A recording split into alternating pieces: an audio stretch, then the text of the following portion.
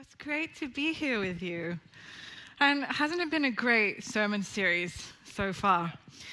A couple of weeks ago, just before one of these services, I was praying with a young mum, and she wanted to pray together to ask God to give her a new passion to serve God.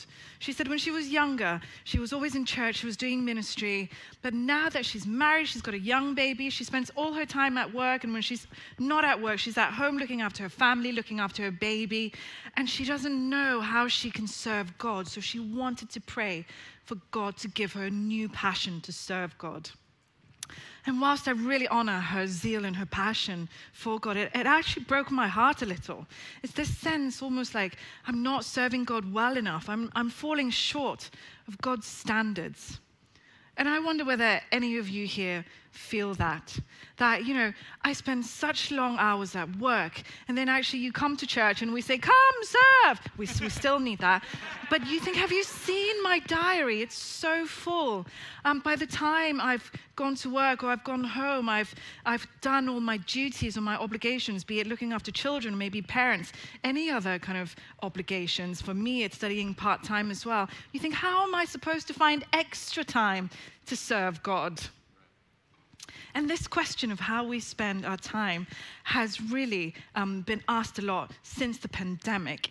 It's triggered something called the Great Resignation. Have you heard of this in our area of work? The big quit that says that since the pandemic, a lot of people have left their jobs or are about to leave their jobs, because questions are asked about family time, maybe remote work, commuting, maybe even your hobbies or passion projects, and even questions about life and death. And it's changing the way we see work. LinkedIn last September did a research, and they found that the percentage of people who said they'd had a job change on their LinkedIn profile had increased 54% compared to the year before. And this percentage increases with the generations. So if you're a baby boomer, apparently only 5% of you change jobs. For Gen X, it's 31%. Millennials, it's 50%. When it comes to Gen Z, and I learned also called Generation Zoomers, that's 80%. 80% of you have changed jobs. In Hong Kong, we haven't quite hit the Great Resignation, apparently because we're too busy working that we don't have time to ask questions about life and work. But apparently it is happening. Work values are changing in Hong Kong too. We're just a little bit slower and behind global trend. And experts are calling these different things. Some of them are calling it a great reshuffle, as people reshuffle between jobs. Others warn us to not just think of this as a pause before we return to normal. We're not returning to the old normal, but this is a complete reset of what constitutes workers, and even the workplace on a global scale that we haven't seen in about a century. But the one description that I'm most excited about is what's called the Great Realignment, as people seek to find more meaning and purpose in their work. And I'm excited about this for us as Christians, because we as Christians are long overdue a realignment in our area of work. Because for too long, work has been separated from our life of worship and dedication to God. And so today I'd like to unpack a bit for you how Paul demonstrates the power of the gospel in the workplace, how the gospel impacts our work, and how it makes inroads into businesses and industry. We'll look at two passages in Acts 16 and 18, and I believe that this highlights some important spiritual truths for us in Hong Kong, for you wherever you're watching online, and that by the end of this time together, I believe that you'll be able to relate how your work and your faith, how they relate to each other, and be better equipped to serve God in your work. And this, by the way, in case you're thinking, I don't work, I'm just a full-time parent. Full-time parenting is full-time work. And maybe you're volunteering. You say, I don't get paid work, but this involves you too. Let's start in Acts 18, verse 1 to 4. It says this: After this, Paul left Athens and went to Corinth. There he met a Jew named Aquila, a native of Pontus, who had recently come from Italy with his wife Priscilla, because Claudius had ordered all Jews to leave Rome. Paul went to see them, and he was a tent maker, as they were. He stayed and worked with them. Every Sabbath he reasoned in the synagogue, trying to persuade Jews and Greeks. Here, Paul is on his missionary trip and he arrives in Corinth. And Corinth is a city in the Greco-Roman world, quite similar to Hong Kong. It was a major port city. It was strategic and important in commerce and trade. And it was a vibrant, busy, and socially diverse place. There were people coming and going and people really wanting to make a better life for themselves. And here Paul meets this couple called Aquila and Priscilla. They are originally from Italy, but because the then Roman Emperor Claudius ordered all Jews to leave, they had to flee. And so they arrived in Corinth and they set up their own business, likely in tent making. These tents were likely made from leather. This is a husband and wife Christian entrepreneurial team. And when Paul arrived and Paul met them, they hit it off right away because he was like, amazing, I've met this Christian couple in the same industry. So they really hit it off. Now we know Paul as Paul the Apostle. The little well-known fact about Paul is that we don't know him really as Paul, the tent maker. But Paul was trained in a craft, trained in tent making. And we know that he did this craft in at least 2 other places, in Ephesus and Thessalonica. So when he was in these places, just like most of us here, he'll go to work 9 to 5, or in Hong Kong to 6 to 7, 9 till 6 to 7. And then when he's not working, he'll preach the gospel. And this passage is often understood in a way that says that Paul earned money to support his ministry. That almost like his tent-making work, his money-making work was less important. It was secondary to the ministry he was doing. But this doesn't do this passage full justice. And so to understand this passage better, we need to understand why Paul worked.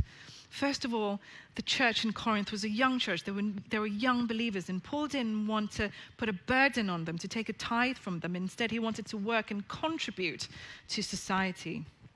And the second thing is that Paul didn't want to come under what was known as the client patronage social system. This was a system, an elaborate social system that was present in first century Greece. And society had huge power imbalances where people weren't even considered fundamentally equal. The rich, those who were high up on the social ladder, they had access to food, to jobs, to security, to general things that's needed for life or for an advancement in life. But those lower in the social ladder, they didn't have access to any of this. The only way they could have access to this is through finding a patron who would be able to funnel these things through to them. So it was essential for people in the lower classes to have a good life. It was essential that they find a patron. It was almost like a normal part of life. And Paul refused this, even though he was entitled to it, because he knew it would come with strings attached. Though it would elevate his social status, he would have like a stable income, he'd have more security. He would be obliged to go and see his patron every day, to say nice things to him, and in order to receive his daily allowance. So in return, he would be expected to go where his patrons and his maybe company of VIPs would go during the day, and really he would be part of his almost like entourage. And even if he got to teach, it was likely that he only got to teach in the patron's household.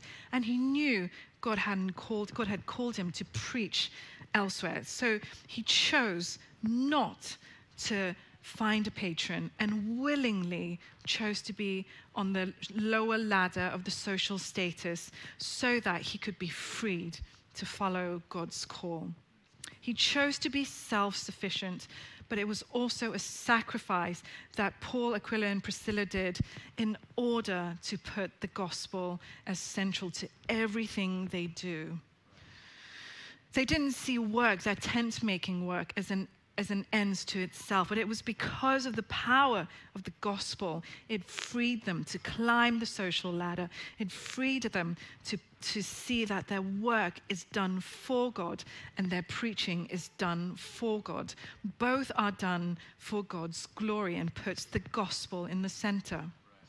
So tent making, in a way, models to us how Christians can relate to work and ministry so that both are done for God's glory, because God wants to use both for his glory. You see, work shouldn't be separated from our worship, separated from our time here, and separated from our life of dedication. It's not a case that only when you're serving in church, you're doing ministry, and when you're at work, that's not service to God. This dualism isn't what God ordained for us, and it's not biblical. And to understand what this means, we need to go back to the biblical meaning of calling. You see, Christian calling and vocation come from the same root word. Vocation comes from a Latin word, vocatio, which means calling. They are the same thing, even though that's not obvious to many of us. We often think of vocation as a self-chosen career. It's a type of work that you feel you are suited to, that you give much of your time and energy to. But vocation in Scripture doesn't only equal to work, isn't limited to work. Vocation actually means an all-of-life calling. Everything in our life is called by God. And we need to go back to the very beginning of the Bible, to Genesis, to understand the fullness of this. You see, in the beginning, God created Adam, and God called Adam into relationship with him. And then God put Adam with Eve. He called them into relationship with each other and put them in a Christian community. And then God called them, put them in the Garden of Eden, and asked them to work. So what this means is that all Christians here, all Christians have a calling. And first and foremost, we are called to be children of God. We are called to walk with God every minute of the day, 24/7, 365, and not just on Sundays. And then we are called into Christian community to love and serve each other. And then God calls us to work.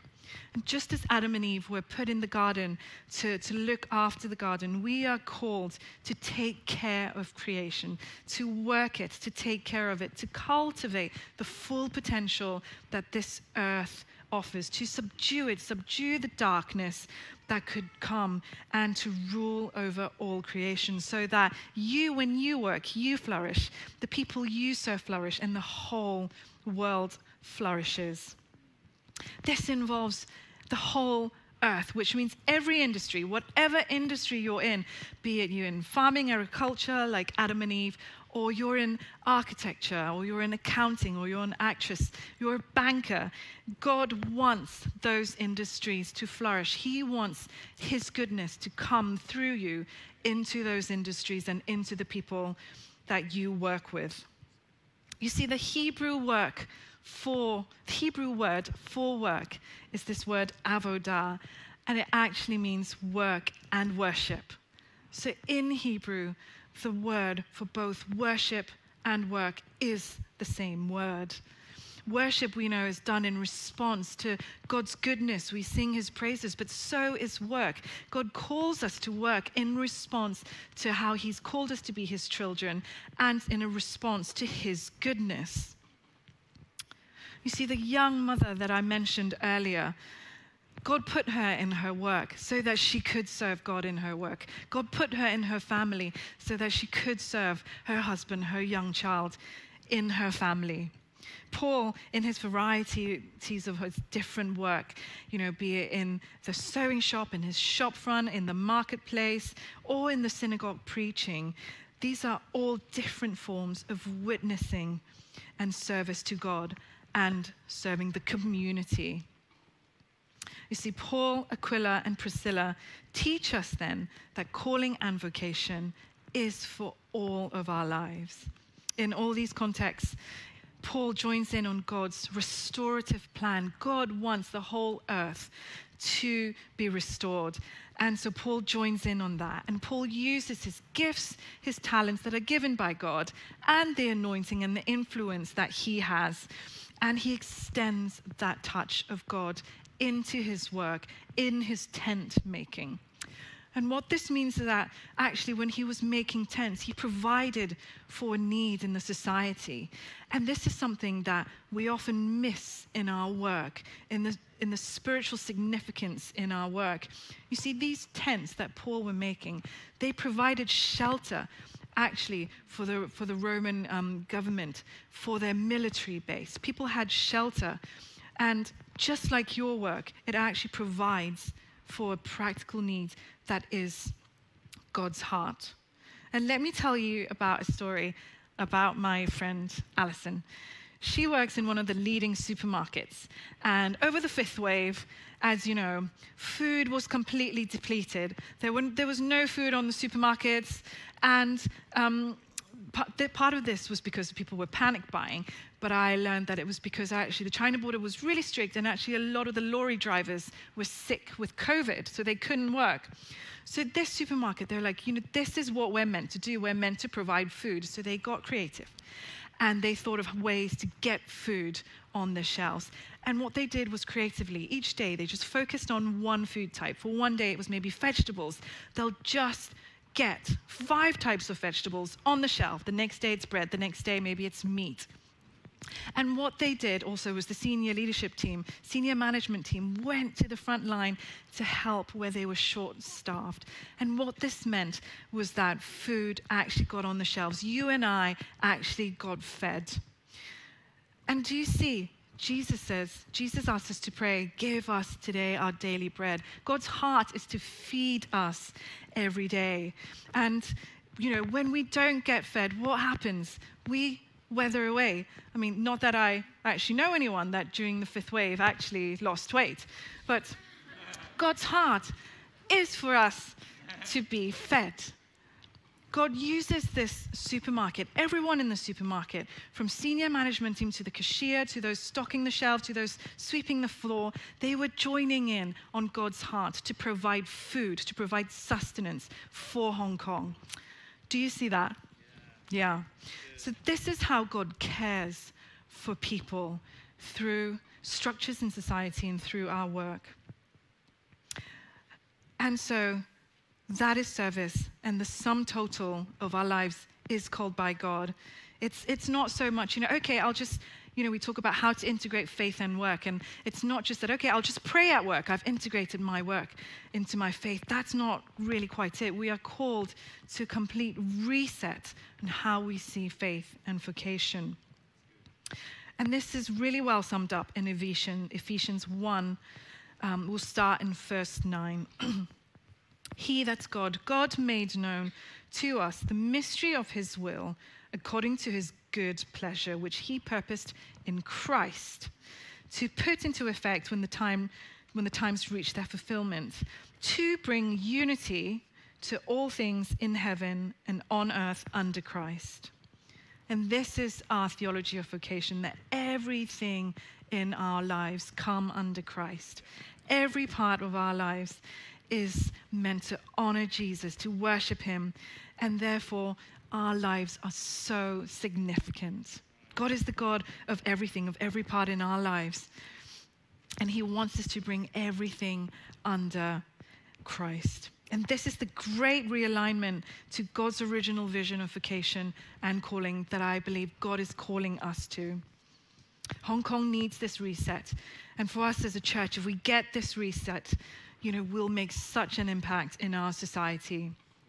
And I think this is important for some of you here. Some of you maybe need to hear that your whole life, your work has tremendous meaning and purpose. Your whole life is called by God. You can just go to work, do your job well, and know that God is using you and serving the community through you. That is hugely spiritually significant. For some of us, maybe we need to repent of privatizing our work. You know, work isn't meant to be separated. We aren't meant to live a dualistic life. There isn't really the sacred secular divide, and God wants to reset that. And so in summary, Paul teaches us that calling and vocation is for all of our lives. And now I'd like to look at two other people that Paul connected with outside the church and that are hugely significant too. This is Crispus, the synagogue ruler, and Lydia, the merchant. It's just one simple verse about Crispus mentioned in Acts 18, verse 8. Crispus, the synagogue leader, and his entire household believed in the Lord, and many of the Corinthians who heard Paul believed and were baptized.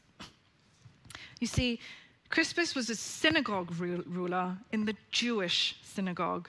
He was a spiritual leader in the Jewish faith. His job was to help Jews grow in their Jewish faith and to grow in God's word. And the Jewish faith doesn't recognize Jesus as our Lord and Savior. But Paul went to preach to him about Jesus, and he put his faith in Jesus and believed in Jesus. And so Crispus basically lost the one thing, most important thing that was needed for his job. It would be a bit like me as a pastor losing my Christian faith. That wouldn't be very good, would it? It was what was requested of him for his job, for him to do his job. And what's asked of you in your job? Maybe what's your company culture like? Maybe it's market practice, market standard. Maybe it's the code of ethics. Do they line up with Jesus' truth? You see, Crispus had to turn away from the one thing that was required from his job because it no longer lined up with Jesus' truth. How are you called? How are you asked to work? How are you asked to treat your staff? Does your company say it's okay to not be gracious, not be kind to your co-workers? Maybe the industry culture is such that, actually, I need to be hard, I need to be stern and mean in order to advance in my career.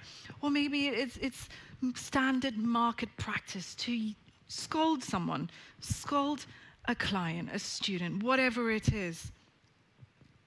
Maybe it's okay to text your team around the clock, not give them time off, not honor their family life, not honor their boundaries, because that's what you are asked to do. And so you're thinking, I'm just doing my job.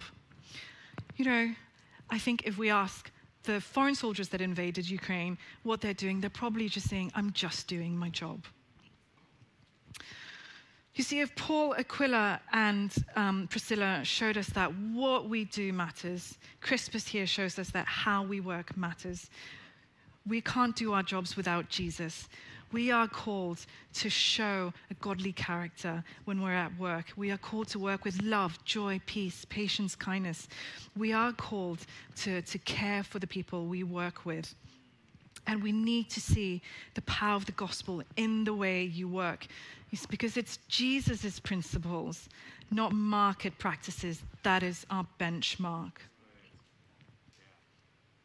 We know that from later in Scripture that Crispus was baptized. His whole family was baptized, and there were other people in Corinth that was baptized, and this probably caused chaos in the synagogue. He probably lost his job.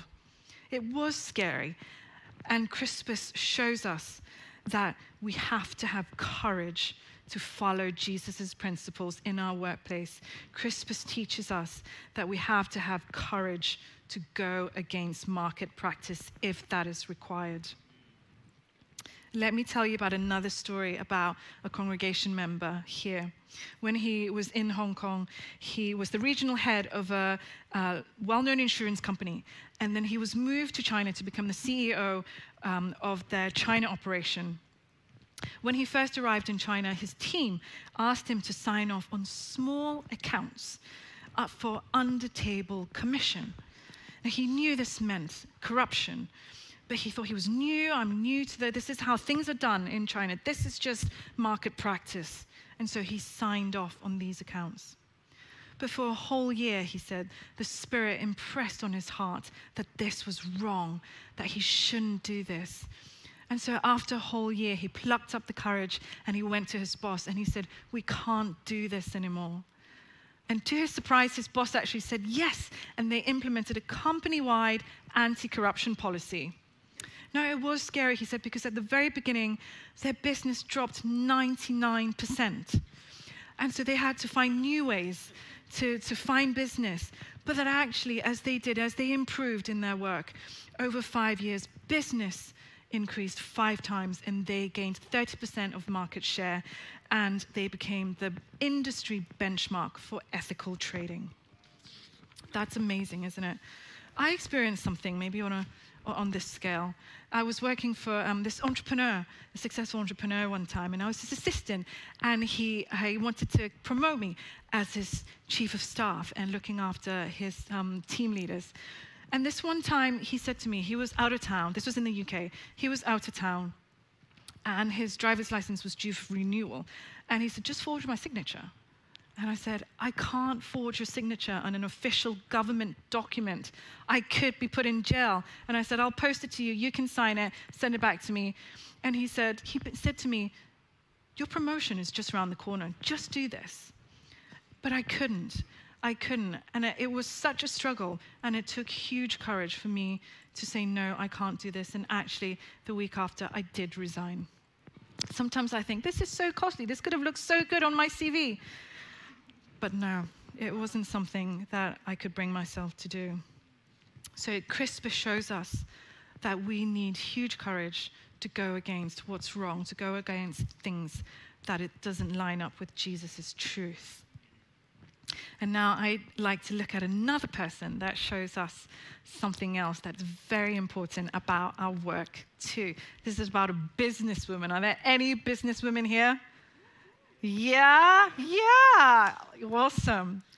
Let's look at this, Acts 16, verses 11 to 15. From Troas, we put out to sea and sailed straight to Samothrace. And the next day, we went on to Neapolis. From there, we traveled to Philippi, a Roman colony and the leading city of that district of Macedonia. And we stayed there several days. On the Sabbath, we went outside to the city gate, to the river, where we expected to find a place of prayer. We sat down and began to speak to the women who were gathered there. One of those listening was a woman from the city of Thyatira named Lydia, a dealer in purple cloth. She was a worshiper of God. The Lord opened her heart to respond to Paul's message. When she and the members of her household were baptized, she invited us to her home. If you consider me a believer in the Lord, she said, come and stay at my house. And she persuaded us. Lydia isn't a well-known person in Scripture. She's only mentioned twice in Scripture, but someone who's very significant. We've looked at how large doors swing on small hinges, and Lydia is one of these small hinges where a massive door swung. You see, she was a businesswoman. She was a dealer in purple cloth. What this means is that purple cloth was something that was very expensive, that only the very wealthy or even royalty could afford. And so we think that because it's so precious to come by, she could even be operating a monopoly. And it says she's from Thyatira. So we think that basically business was so good in her hometown, Thyatira, she decided to expand her business and go to Philippi. And I imagine her as this woman, really well-dressed. I mean, she deals with in very expensive cloth. So dressed really well in very fine dressing. Her hair's done perfectly. Her makeup's done perfectly. She's wearing the best jewelry. She's an ambitious woman. She's confident. She's one of the women who walks into the room and commands the room, and she knows what she's doing. She had a Jewish faith. Lydia had a Jewish faith. Paul preached to her, and she put her faith in Jesus also. It says here, she opened her heart and she comes to faith in Jesus. And there are two bits of her response that I'd like to look at, to unpack right now.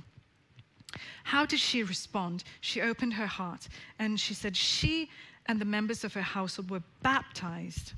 And she invited us, that's Paul and his company, to her home, to come and stay at her home. Her response was twofold. She got baptized, her household got baptized, and she opened up her home. You see, Lydia, in all her leadership and confidence, she responded to the message of Christ in humility and in gentleness, and immediately she opened her home. We know from later in Acts 16 that she continued to host Christian groups, Christian gatherings, to host traveling missionaries. Lydia opened her home to what would be community groups. And so this was so important because Philippi at the time was a city that worshipped their emperor. They were involved in pagan worship, and they were not open to Christianity. Christianity was so new, they didn't recognize Christianity as a religion, that the only way they could meet, that Christians could meet, was if they met in a home. You see, we looked at how Lydia was a successful, wealthy businesswoman. We can assume that she had a sizable home. She had a large home. She immediately offered her status, her home, everything that's within her sphere of influence. She offered it to God, and she basically said, God, use it for your glory. And the importance of this can't be stressed enough. You see, we know that the first Christian church in Europe started in Philippi, and the first recorded baptism in Europe is that of Lydia. And so Lydia opening her home, hosting community groups, hosting traveling missionaries, most likely gave birth to the church in Philippi and in Europe. Hugely significant. And so she used all that she had, all that she owned, for God's redemptive plan. Her faith in Jesus permeated through everything that she had authority over. And so Lydia teaches us that we can use our sphere of influence to see the church grow and flourish. Like I said, Lydia is a small hinge, but such a big door. The birth of the European church swung on this hinge. And so the same, I think, could be said about your work. Just as Lydia just responded with a yes, a small yes, a small act of obedience in your work, in whatever sphere of influence you have, could have such a massive impact, maybe even beyond we will ever know or realize.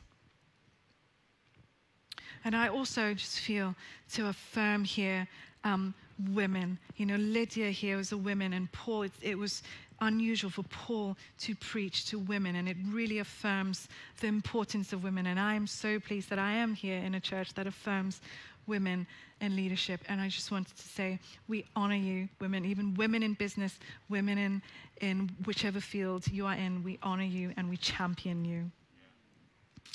And so, in summary, our calling includes our work, our church, our community, our home, our family, where we have citizenship, as well as our gifts and talents. This can all be used as ministry, as service to God, if we dedicate it back to God, because God wants to use you in his kingdom. And I hear you say, I'm ready, let's do it. How do we do it? How do we do this? Let's look at Acts 18, verse 9 to 11. How do we do this? How does God encourage Paul? It says this: one night the Lord spoke to Paul in a vision. Do not be afraid. Keep on speaking. Do not be silent, for I am with you, and no one is going to attack and harm you, because I have many people in this city. So Paul stayed in Corinth for 1.5 years, teaching them the word of God. And there are 3 things here I'd love to draw out. The first thing that God says is, do not be afraid. Don't be afraid. It doesn't have to be a massive thing. Instead, we're called to just be faithful in the things that God has asked us to do. Earlier, when we looked at Lydia, she said, if you consider me a believer in the Lord, come and stay with me. This word believer actually means faithful, trustworthy. It's the same word used in where it says, well done, good and faithful servant. I don't know about you, but at the end of my life, that's more than anything, that's what I want to hear God say. Well done, good and faithful servant. So that's what we're encouraged to do, to just be faithful in the things that we probably have already been asked to do. And the second thing it says in this passage is that keep on speaking. Do not be silent. Now, Paul is called to preach. So what this really is saying is that keep on doing what the Lord has called you to do. Don't retreat. Keep going. If you are trying to discover your calling, you're probably already doing it. Start where you are. Remember first and foremost that we are called to be children of God. We are called to walk with God wherever we are, including our work. And so for most of us, we are called to Hong Kong. For those online, wherever you're watching, you're called to that place that you live. We are called to this community of faith that is the vine. And then God calls you, has a personal calling for your work, for your home, for your school, for your social circles, everything. He wants to partner with you in those things. Stay where you are, and maybe it's asking God to show you, how is this contributing to your kingdom? How is this contributing to your purposes and desires for our society? I mean, you don't have to fear whether you're in the right job. That's a question I get asked a lot. I don't know if I'm walking in my calling. God is powerful. He opened the door for you to be at that job, and he can close it if he doesn't want you there. So we can keep going where we are at. This is not a time to retreat. And thirdly, lastly, Paul reminds us that I have many people in this city. He has many people who are people of faith here. We have each other. This is our community. And what this means is that we are called to walk this out, to figure this out together. It's not meant to be a mystery, but sometimes it does take each other to call it out in us, for others to point out our gifts, our talents, for others to encourage us when things are difficult at work, because work can get difficult. And maybe you're facing one of those situations where you need the courage to go against something at work. This is when we need our Christian community. And so this is what Lydia shows us, that we can use everything for God's glory. And that how we're supposed to do this, we don't need to be afraid. We can keep on doing what the Lord has called us to do. And we are called to be in Christian community, to work this out together. It won't be plain sailing. There will be difficulties, but it's exciting and audacious. And I worked in the marketplace, and I loved it. I thought it was so cool. I felt like God's secret agent working in the business world, bringing God's kingdom to the company that I was working with. We, as Christians, if we get that our work has such significant spiritual value and significance, we can change Hong Kong. We can bring the hope and the restoration that Hong Kong needs as God uses you in what you do to bring God's restoration, uses you to care for, to love on people you minister to. This is how God is going to restore our world through each of us as we go out in the world. It has huge significance and purpose. And this is the great realignment that I believe God is calling us to. And in closing, I'd love to pray for us. So could we stand, please?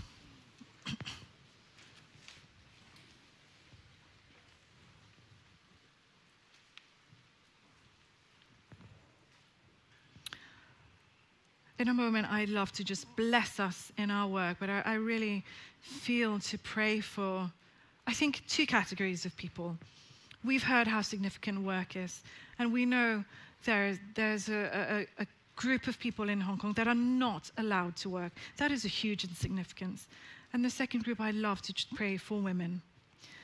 And so let's just bow our heads and let's just pray. God, we thank you that you called work good. Work is good. You call us to work. Work is done in a response to you. Work is part of our worship.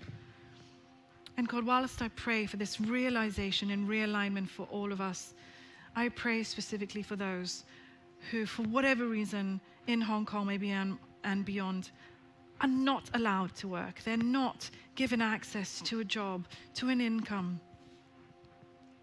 God, I pray you will come and really, only you can speak significance and purpose into their heart, into their being, that they know they are valued by you. And we do ask for justice, God. We ask for justice.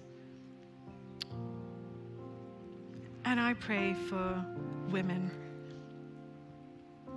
Any women here, maybe you've been told you're too ambitious. You're not supposed to be ambitious. You're supposed to be gentle and quiet and stay at home. We've seen from Lydia, that's not even what the Bible affirms. We affirm you and in your calling, in all that God has called you to do. We affirm your leadership, your authority, your heart for people. God, where there's healing, where healing is needed, we ask for that as well.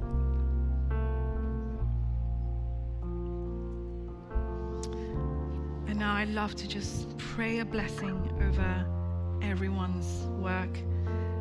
And this, like I said, includes you as a parent, you in your family life, you in your service in whatever way, volunteering or studying, it includes all of that. So God, we thank you that you are God of our calling and vocation. I ask you to bless everyone here and everyone watching online. Bless these men and women, maybe even boys and girls. We honor you and we recognize the kingdom significance that your daily work, maybe your daily studies bring, and all the contribution that you bring to family life, to societal life, community life. And we call all of this sacred because God, you say this is all done in a response to you having called us as children of God.